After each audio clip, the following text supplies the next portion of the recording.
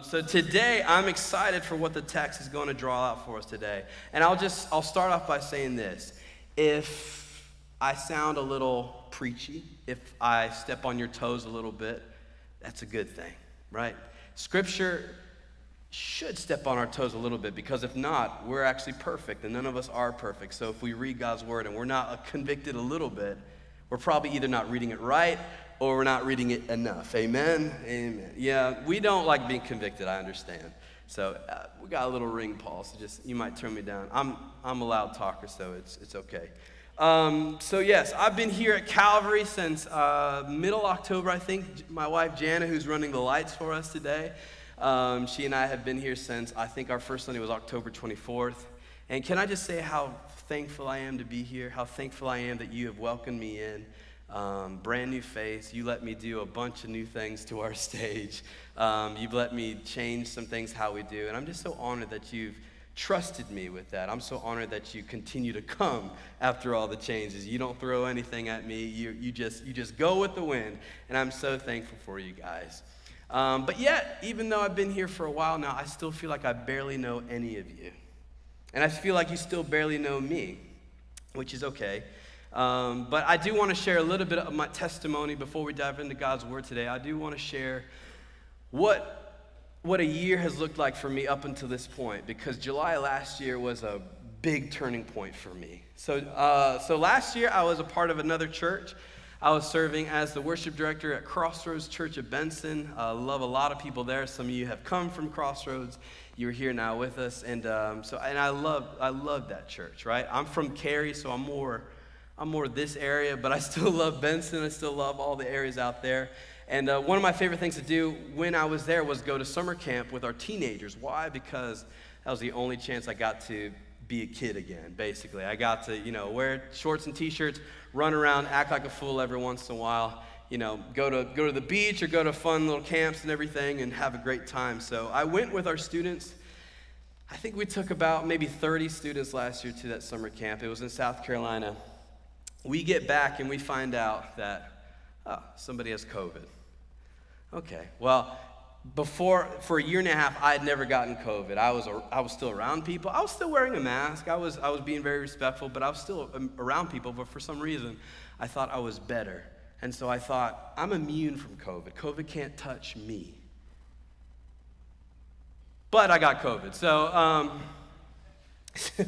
So around July 4th, I started feeling a fever. I started getting hot, and basically my wife and I went to the FAST clinic. It was actually the clinic here in Fuquay. And so we went. They said, no, you don't have COVID. Okay, cool. I can do whatever I want. And then a couple days later, I'm feeling sick again. We go back. Oh, you do have COVID. Oh, okay. So I don't know what those tests are about. They cram like a 2x4 up your nose. And you can't tell me I had COVID the first time, so I had to endure it twice, and that might just be punishment for sin. I've still yet to understand. But anyway, so I get COVID, but it wasn't bad, right? How many of you have just got COVID in the last 2 years? Yeah, a couple of us. Wow, not everyone. Praise the Lord. How many of you lost your taste and smell? Yeah, well, I didn't. So anyway, anyone still experiencing that loss? A little bit? Anyone lose their, never mind, we won't get into that. We don't have time. So I didn't lose my taste or smell. I just had a fever. And I normally don't get sick. I actually pride myself. And I think it's one of the first things I told my wife when we were dating is, I don't get sick, so you don't have to take care of me. It's okay. And so even with the fever, she didn't have to do too much. It wasn't too bad. But I believe it was July 8th. It was a Saturday. I was struggling with my fever. I remember shivering. Waking up at 3 a.m., and I remember just getting up, walking around, not really understanding what I was going to do. Went to the bathroom. I didn't need to use the bathroom. I just went in there just because I don't know. And so I remember staring in the mirror and going, I don't feel good. And the next thing I know, I'm on the ground looking up, and my wife is on the phone with 911. Apparently, I had passed out. And she didn't know I got out of bed. So all of a sudden, Jana is a very skittish person. All of a sudden, in the middle of the night, she hears, boom! And she's like, Matt, oh, he's not there. I just spilled all my water. That's what I get. And so apparently I had passed out. Thankfully, I was on the side of the toilet, so I'm looking up. You never want to be on the side of a toilet for anything, and I'm going, what is happening? And my nose was all bloody, and apparently I had hit the wall, I had hit something, and just blood pouring down my face. I'm going, what is going on? Right? I didn't party in college, so I don't know what it is to black out and all that good stuff. So this is a new thing for me. And so she's on the phone. She calls the paramedics. Paramedics come. They come look at me. They come check my vitals. They're thinking, you're just dehydrated, right? How much you been eating? Not much. Okay. So they're thinking I'm dehydrated. So then they asked me, do you want to go to the hospital? I said, no way, right? And any of you doctors or nurses or whomever out there, praise God for you. I just don't want to see you. I don't want to see you in your place of work because hospitals scare me. I've had my tonsils removed. I've had concussions before, so I just don't like to be in a hospital. So they said, do you want to be in a hospital? I said, ask the boss. So they would go to talk to her. Apparently, while they were asking her, I started to pass out again. So they're like, you're going. Anyways, long story short, they take me first time in an ambulance. Not that fun. They take me to the ER. And then doctors come, put me on this bed. They're like, hey, we think you're dehydrated. We're going to pump some fluids in you, and we're going to get you out of here in like 2 hours. I said, that's perfect. Can we do it in 1? Okay. And so the last thing I remember is they leave the room, and I remember sitting there staring at these lights. Better be careful. I remember staring at the ceiling lights, and all of a sudden I remember from my toes to the top of my head, this electric shock fell over my body. And next thing I know, I'm waking up to like 30 doctors in a room, and I hear a lady going, stay with me, stay with me, stay with me. And apparently, I had gone into cardiac arrest for 3 minutes. I was out for 3 minutes, and my wife hates it when I share that at parties because I have an upper story. They say, well, I've done this. I go, well, I was dead for 3 minutes, so you're not that impressive anymore. So obviously they took that as an alarm. So apparently what COVID was doing was COVID was attacking my heart. Normally it attacks the lungs. That's why people have some breathing issues. But for me, it was actually attacking more my heart. And so it was causing me to black out. And so I had to stay in the hospital. I stayed in the hospital for several days. Miserable. I know why I still hate them. And long story short, I had to quarantine for what seemed for like the whole month of July. And at the end of the day, when COVID left my body, my heart was fine. Because they were even saying stuff like, we might have to put a pacemaker in you. They're putting all these things going. I'm 29 years old. My grandfather, who's 95, just got one a couple years ago. What? Anyways, but praise God, he healed me from everything. He kept me safe because I legit thought that there was a possibility that I might leave this earth.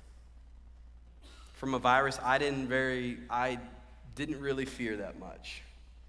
I still don't fear it, but I definitely have a respect for it. I don't want it again. But I say that, so I missed 4 Sundays from my church, and so I say that all to say that the number one thing I hated the most of the whole process, right? I passed out, my heart was in danger, all these things. The number one thing I hated the most was I hated that I missed gathering with my church. And that might sound super spiritual, but it's really not. I missed the gathering so much. It broke me inside to be apart from my people. And the same thing would happen if I was apart from you guys for 4 straight weeks. I can barely stand to be gone for 1 Sunday. I love it here so much. I love you guys so much, and I'm so thankful that I'm here. But COVID did a number on the church. Statistic came out last year in April, said that 1/3 of practicing Christians stop attending church. 1/3. I don't know, I think that was just an American stat. So who knows what other countries were facing, but 1/3 of our Americans were stopped going to church. Stop meeting, and I'm going to say this a lot this morning. You're going to hear me say the word gathering because I think sometimes when we say church, we're misinterpreting what we're actually saying because we don't go to church. We are the church. Amen? We are the church. So we come to the gathering. The church gathering is what you want to call it. So we come to this place. And so 1/3 of Americans have stopped coming, whether it be through fear, whether it be to church hurt, whether it be to hypocrites in the church, whether it do with all these pastors who are failing us. Let me tell you, when Ravi Zachariah, all that stuff came out, I was broken. When some of these other pastors came out, I'm broken saying, is anyone good? Is anyone actually being a pastor? But can I say, praise God, I believe and trust that our pastor is being faithful. Thank you. But there's so many who are failing, so many who are being corrupted. And so for so many of us, we have to wonder why. Why would I still come to a place that might be full of hypocrites, right? Even me, I'm a sinner. I'm gonna lie, I'm still gonna sin until the day I die. That's just because of my flesh, and same with all of you. So why would we come together? What's the purpose, right? We just upgraded to a nice camera. We have live stream. We're on YouTube. We're on Facebook. All these things. Why? What's the purpose of coming together? And so I keep asking myself that question, why, right? Why? And I think for us as a church, we know what to do, right? We know where to go. We wake up, we come, get our coffee, meet two people, and that's it. We get our hand sanitizer, get in our seat, hear the word, get out, right? Go to Kickback Shacks or wherever you want to go. We know what to do, but my question is, do you know why you do? Have you ever wondered, why do you come? Do we have to? Right? We have Zoom calls, we have FaceTime, we have more access to video connections than we ever before, so why do we still come? Why is this important for us? Why can't we do this all from the comfort of my couch? You know, for those of you who were online for so many months, you got to wear your PJs and just watch it on TV. That probably felt really good for a while. All right, you're like, this is not too bad. I wish church was a little more like this. But that would be inappropriate if we came in our PJs. I'm not going to get into that. But, so the thing that I want us to understand today, the thing that I want us walking away from is, why do we gather? Because the gathering is important. The gathering is. Why? Because, and this is going to be on our screen, we are always better together. Right? We are always better together. And we recently just started up a college young adult ministry, and the title of the ministry is called Better Together. Right? A good pastor of mine said this years ago when he's talking about the church, and I loved it, and I stole it, and I said, that's such a good thing. We are always better together. And for some of us introverts out here, we're going, I like being alone. I like separating myself. I don't know if I'm better together. I'm better as one. But I believe God is reminding us this morning, and through our scripture, he's going to show you that you are better together. Right? Because at the end of the day, shouldn't our church doors be busting open with people trying to get in? Have you ever wondered, why is it so hard to get people to come in? Why is it? It's harder than ever in America. Probably not other parts of the world, but it's harder than ever to get people in the doors. And I think it's because we lost our why. We lost why we do this.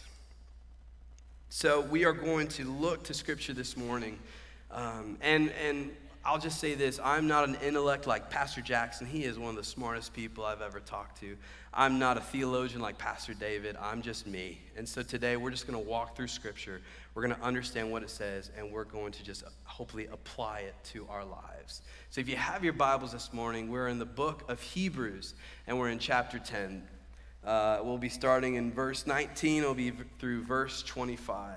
If you don't have your Bibles with you this morning, we have it on the screen for you right behind me.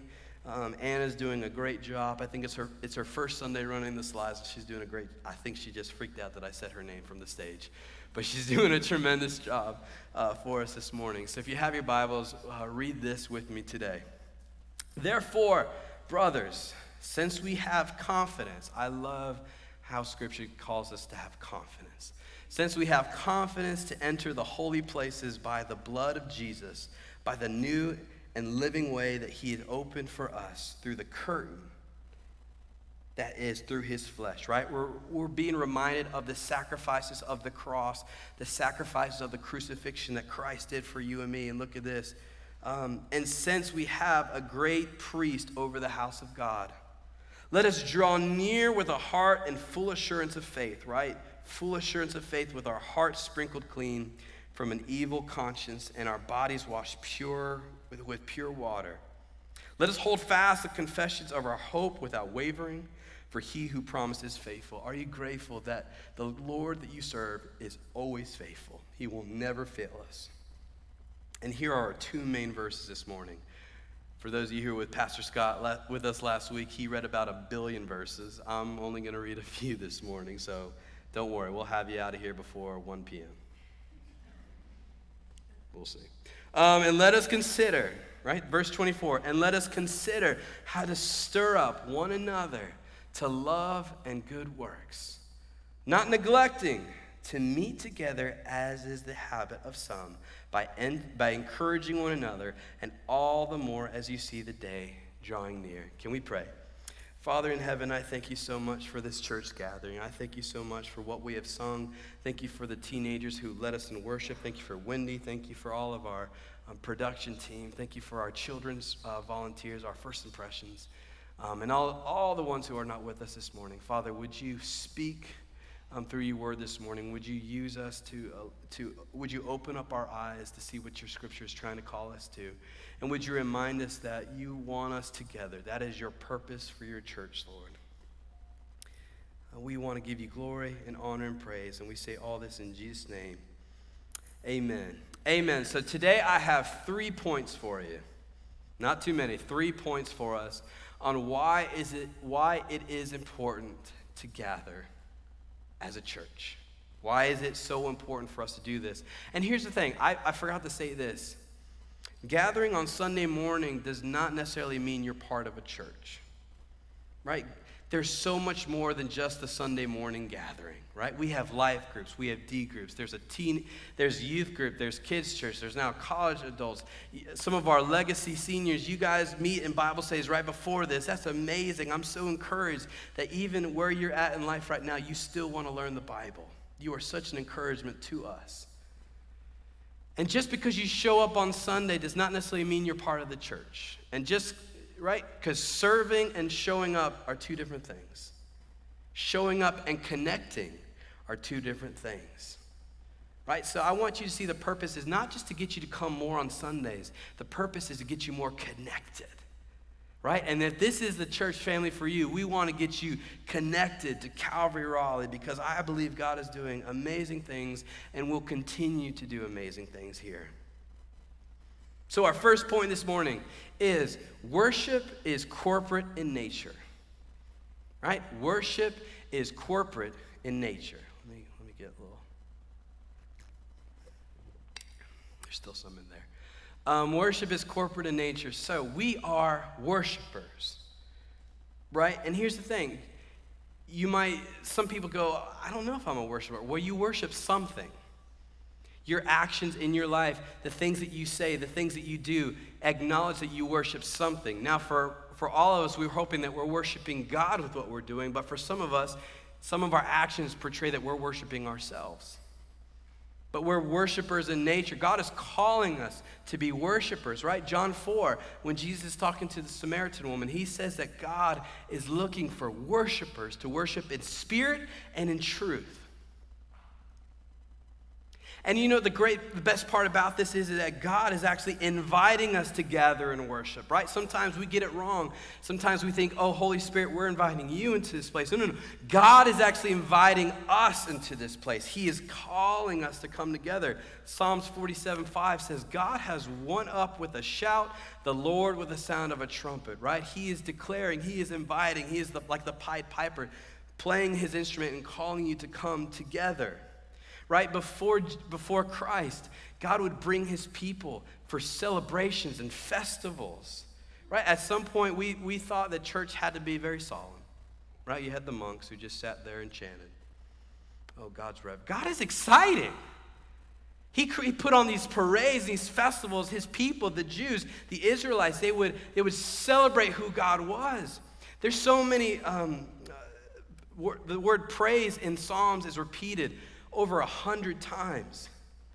And in the Hebrew, when it's translated, some of those words, praise, actually translates into dancing, translates into shouting, translates into festivals, translates into clapping, right? We hate the clap sometimes. Translates into just this, it's triumphant sound, right? God is calling us to come together for this triumphant sound. So we know one voice compared to 100 voices sounds a lot different, right? So God is not saying, I just want the one voice. He wants every voice because he is worthy of praise. He is worthy to be acknowledged. He is worthy for you to take time out of your day and say, God is so good and I am not. He loves me. We were taught as children, or at least I was, Jesus loves me, this I know, for the Bible tells me so. God is inviting us to come together. And since the day of Pentecost, when Peter stood up and thousands heard him in their own language, right?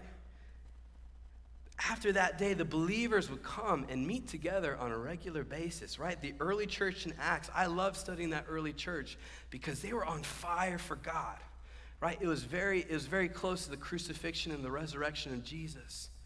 And so these apostles, they knew that their mission was to gather a church, is to disciple, make, is to evangelize, is to go spread the good news. But at some point, we lost the fire.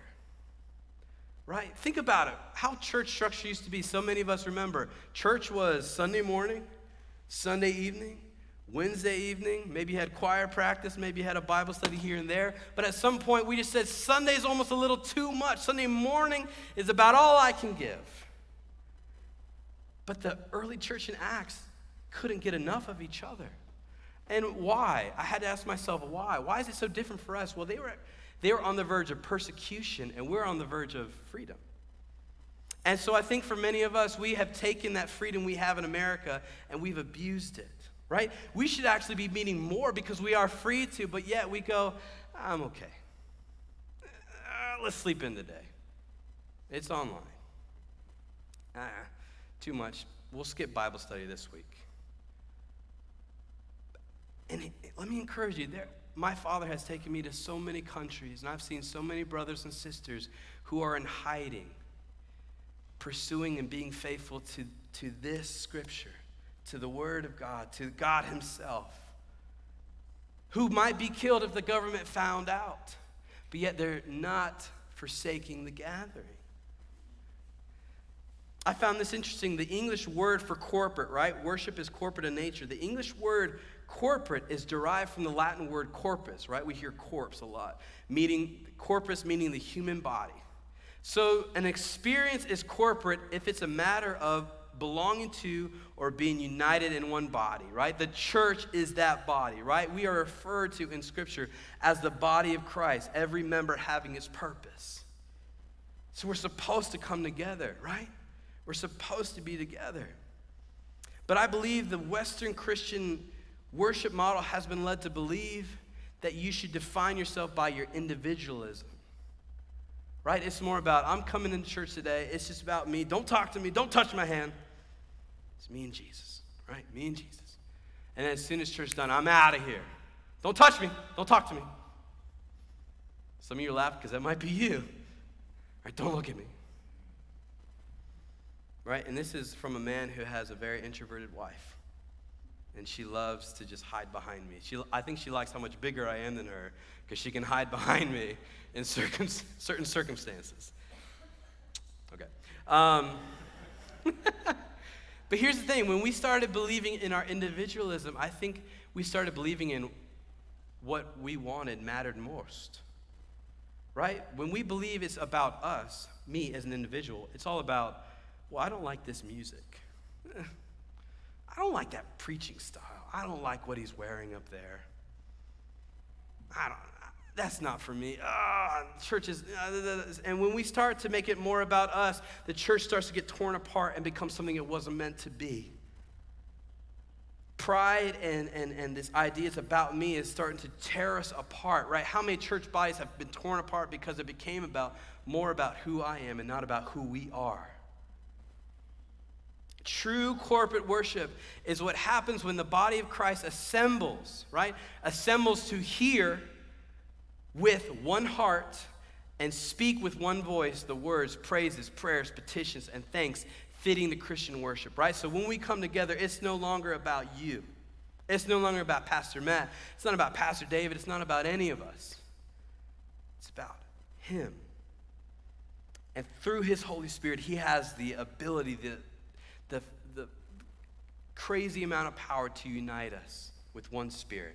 If you have the living God living inside of you, you can connect with each of us, and we then can come together with one purpose, to praise and worship our Savior. Right? Be reminded of Matthew 18:20, where it says, "For where 2 or 3 are gathered in my name, there I am among them." Right? Jesus is present with us this morning. And it's hard to understand because we can't see him. He resides in the spiritual realm. But he's here, and we can feel him moving. I felt him moving in our worship this morning. He wants to come alive, but he needs to work with all of us together, right? We need to come together.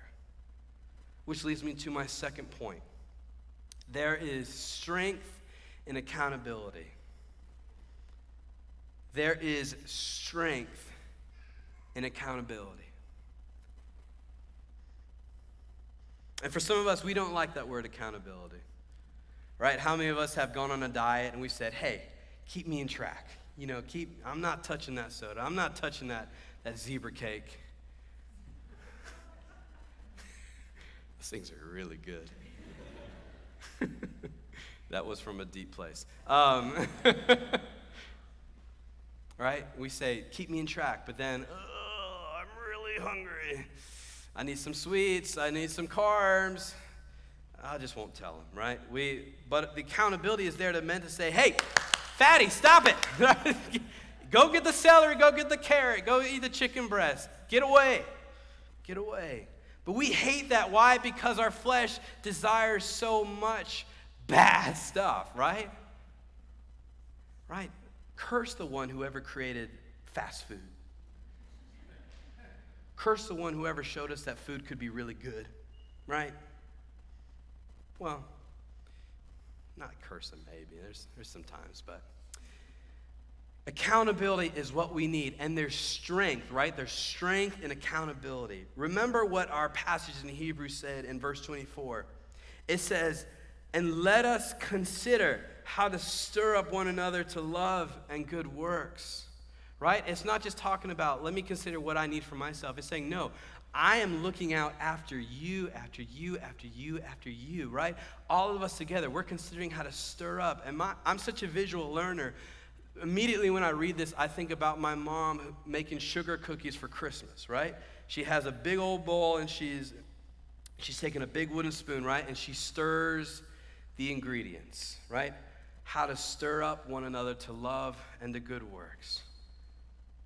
And it's a silly analogy, but it led me down the path thinking about, there's eggs sometimes. I don't know how to make cookies, forgive me. But there might be eggs, there might be flour, there might be sugar.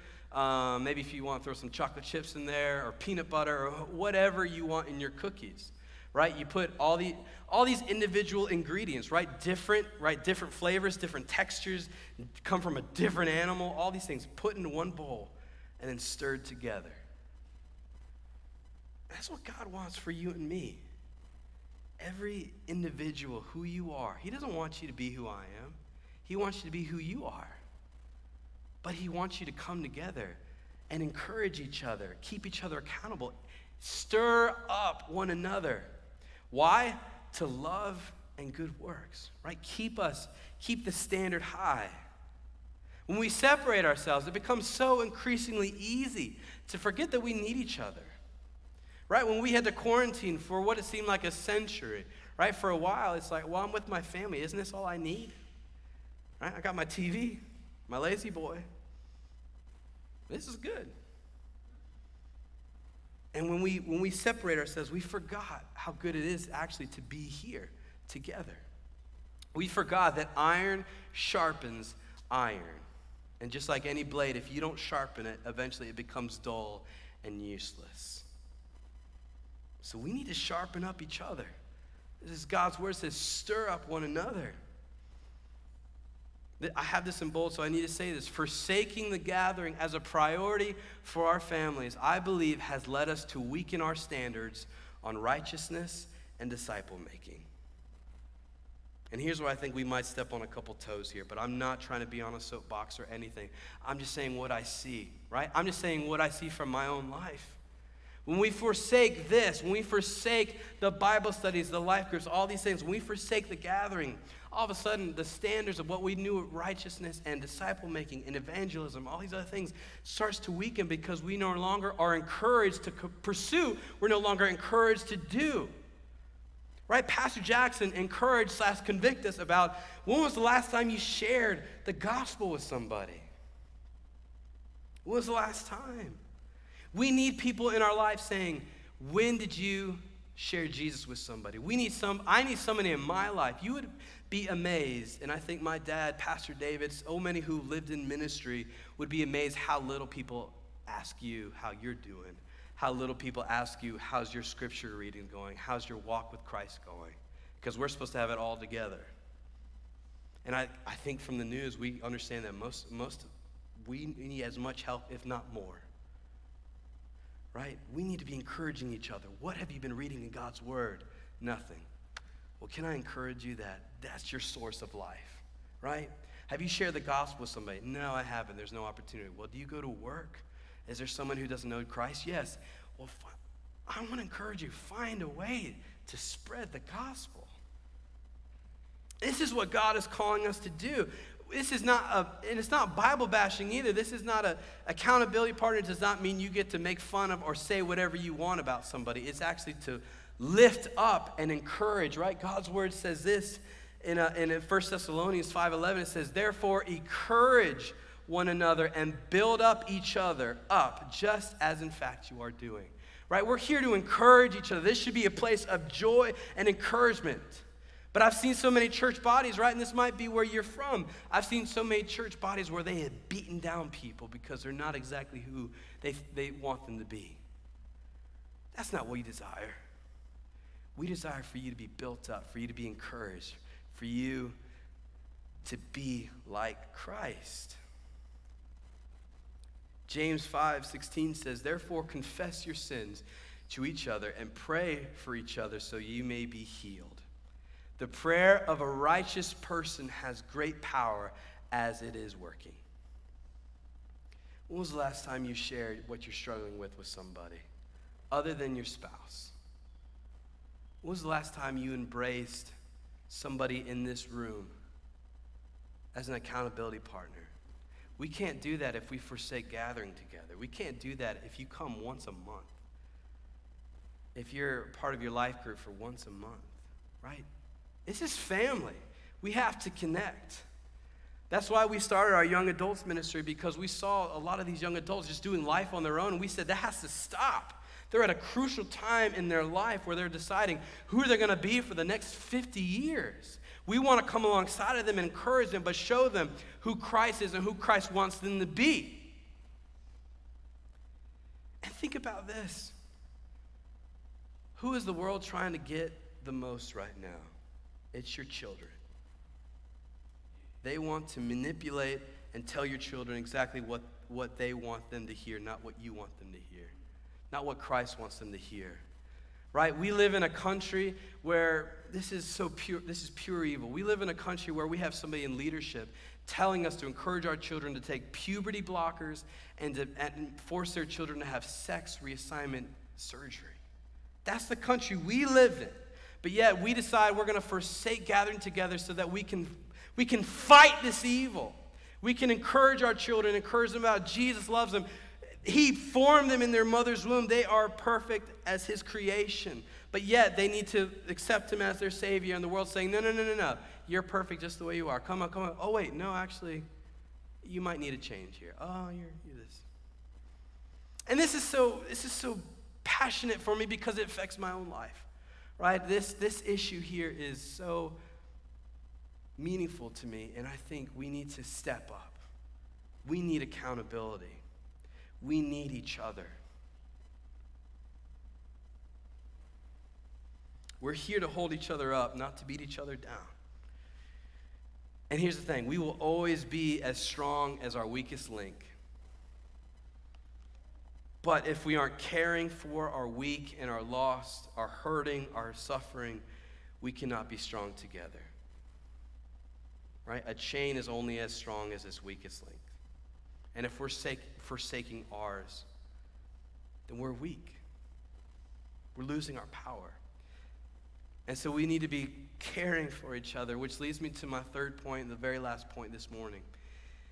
The reason we need to gather together is the enemy is prowling and waiting. The reason this is so important is because the enemy is prowling and waiting. Listen to 1 Peter, verse 8. He says, "Be sober-minded, be watchful. Your adversary, the devil, prowls around like a roaring lion, seeking someone to devour. Resist him, firm in your faith, knowing that the same kinds of suffering are being experienced by your brotherhood throughout the world." If you would put verse 8 back up, let's just put that on the screen for right now. Your adversary, the devil, right? Satan, as we know him, is prowling around like a roaring lion. And we can't see him. Just like Christ, he lives in the spirit realm. But he is waiting. Right? I thought it was so interesting that the author decided to reference Satan like a prowling lion. And so for me, once again, I'm a visual learner, so I had to research how lions hunt. What do lions do? I watched some sermons, I read some things, and here's kind of three things that kind of help me understand what the author's trying to get at with. First things first, that lions are nocturnal when they usually hunt, right? Normally, they hunt in the darkness. Why? Because no one can see them, right? And we know from Scripture that the darkness is Satan's dwelling place. But praise the Lord, the Word of God says, but even the dark is light to you. So we're not in fear necessarily, but we know that if we find ourselves in a dark place, guess who's right there?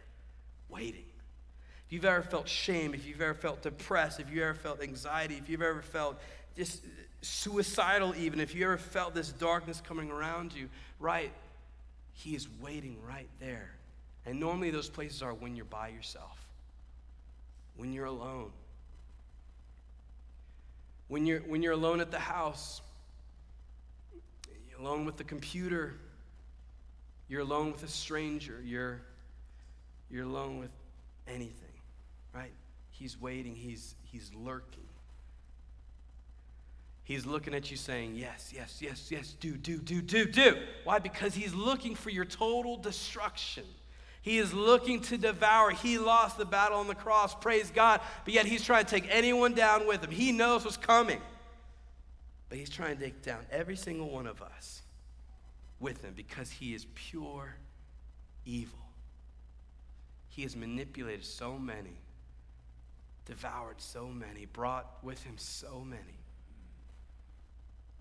He dwells in the darkness. This is his domain. Lions are nocturnal. Lions are also, this is a kind of a made-up word. Lions are perivisual. What does that mean? So researching, and some of you might have been on a safari before, so you kind of know this, but if you go on a safari in Africa, right, they'll take you in a big old truck, and there might be 20 of you in the truck, and so they'll take you right up next to these lions. The lions will be right here, right beside you, and a lot of testimonies from people are going, are we safe, right? I could literally touch him if I wanted to. What are we doing here? And the guys will encourage and say, no, don't worry. The lions will never attack the truck, right? Lions actually see just the truck. They don't see the people inside the truck. That's how their vision, they only see the truck. So maybe it's like an elephant to them. Maybe it's like a big boulder to them. They don't understand it. They'll actually use a truck to hide behind and maybe attack somebody else. But they don't see the truck. But there are so many instances where people have left the truck. They step away from the truck, maybe to get a better shot of the lion, and then the lion sees the one person, and they attack. And I hope you understand where I'm going with that, is that in this place, right, lions actually don't attack the herd, right? And antelopes or whatever else lions eat, I don't know, water buffalo if they live in Africa, something. But lions actually don't attack a group or a herd. They'll wait for the weakest or the youngest to depart. And that's when they attack. So I hope you understand where I'm getting at with this. When we depart from this, right, when our children, when the weakest ones, when the ones who aren't spiritually as strong as some of us, when they depart from this place, Satan is there ready to attack. And that might be you this morning. You might say, that makes a lot of sense because every time I leave this place, all I have is darkness. All I have is depression. There's nothing good that I can think of because Satan is waiting for you to leave this place. He's waiting for you never to come back. He's saying, you don't need those people. You don't need them. They're such hypocrites. They are just fools. They don't want you. They don't love you. He's saying, get away. You don't need them. When in fact, we do need each other. This is a safe place, right? Because here's the thing, we already said this in Matthew 18:20, when 2 or 3 are gathered in my name, I am there among them. So Jesus is here, so Satan can't touch this space. Amen? Satan cannot come into this because what is Christ is Christ alone. Satan can't touch it. But when you separate from that, when you enter the darkest, enter these places, he's ready. He's anticipating. Third lines are also territorial. And it says, it's so interesting, he says that the lion, like there's the verse, he prowls around like a roaring lion. You know what the purpose of a roar from a lion is? Is to intimidate you to run away from the territory. Right? You hear this big voice just roar, and all of a sudden you're scared. You know what a lion is. You don't want to be there, so you run away. Satan is trying to manipulate each and every one of us to run away and to not embrace this. To not understand why we need this. He's trying to intimidate you. He's trying to remove yourself from the safety of the gathering. But church, I'm not here to be a scare tactic. I'm not here to give you fear. I'm here to encourage you, right? Because 1 Timothy 1:7 says this, for God gave us a spirit, not of fear, but of power and love and self-control. But if you've experienced darkness, anything like I have, you understand that that's hard to remember by yourself. Right? God is so good, but I'm so weak. And sometimes I forget.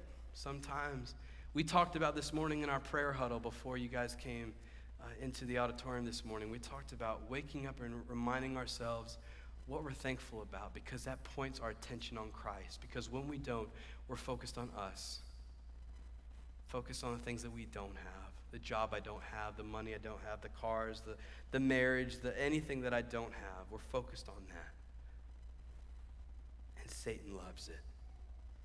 He loves it, and he's ready for you to embrace that instead of this. We need to be reminded of all these truths all the time because it will always be dangerous when we don't. So my encouragement, if you learned nothing this morning, if you heard nothing this morning, if you're writing down notes, write this down. Don't forsake the gathering, embrace it. Don't forsake what we're doing in this place. If you have to drive an hour to get to a good gathering, do it. If you have to drive 2 hours to get to a good gathering, do it. If you have to sacrifice things in your life to be a part and connected to a church that encourages you and holds you up and keeps you from fleeing to Satan, do it. Right? What is the statistic about? I think it's 0.28356 about that's the percentage that your child is going to become a professional athlete. So is that sports league more important than keeping them a part of the gathering, right? Pastor Jackson is an amazing youth pastor. He teaches and preaches the word every single week. He lives a righteous lifestyle. Why would I not want my kid following that than listening to that coach cuss my kid out every hour? And once again, this is not a soapbox opportunity for me. This is an opportunity to me encourage you saying, yeah, there's great things to experience in life, but there are also better things to experience in this life. And God gave you the church to experience better things. What are we just saying? Oh, there's nothing better than you. We experience them together when we come together. There's nothing greater than that. Now, I'm a pastor's kid. I've been in church all my life. From a baby, I was in church. And yeah, there were times when I was bored. There was times when I did not want to go. That was me as a child. right? So many of us have that joke that I had a drug problem when I was a child. I was drugged to church. It's a horrible joke. But praise God for the parents who do drug their kids to church.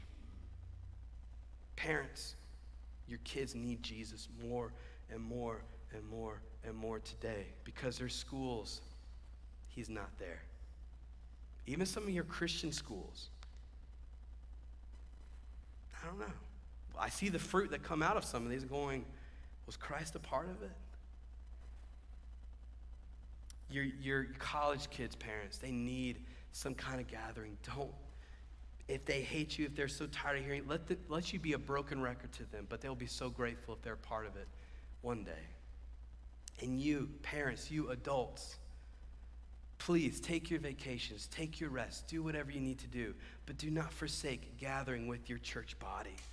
And it's not about hearing me, it's not about hearing it's about gathering for the foundation of Jesus Christ. Amen? Amen.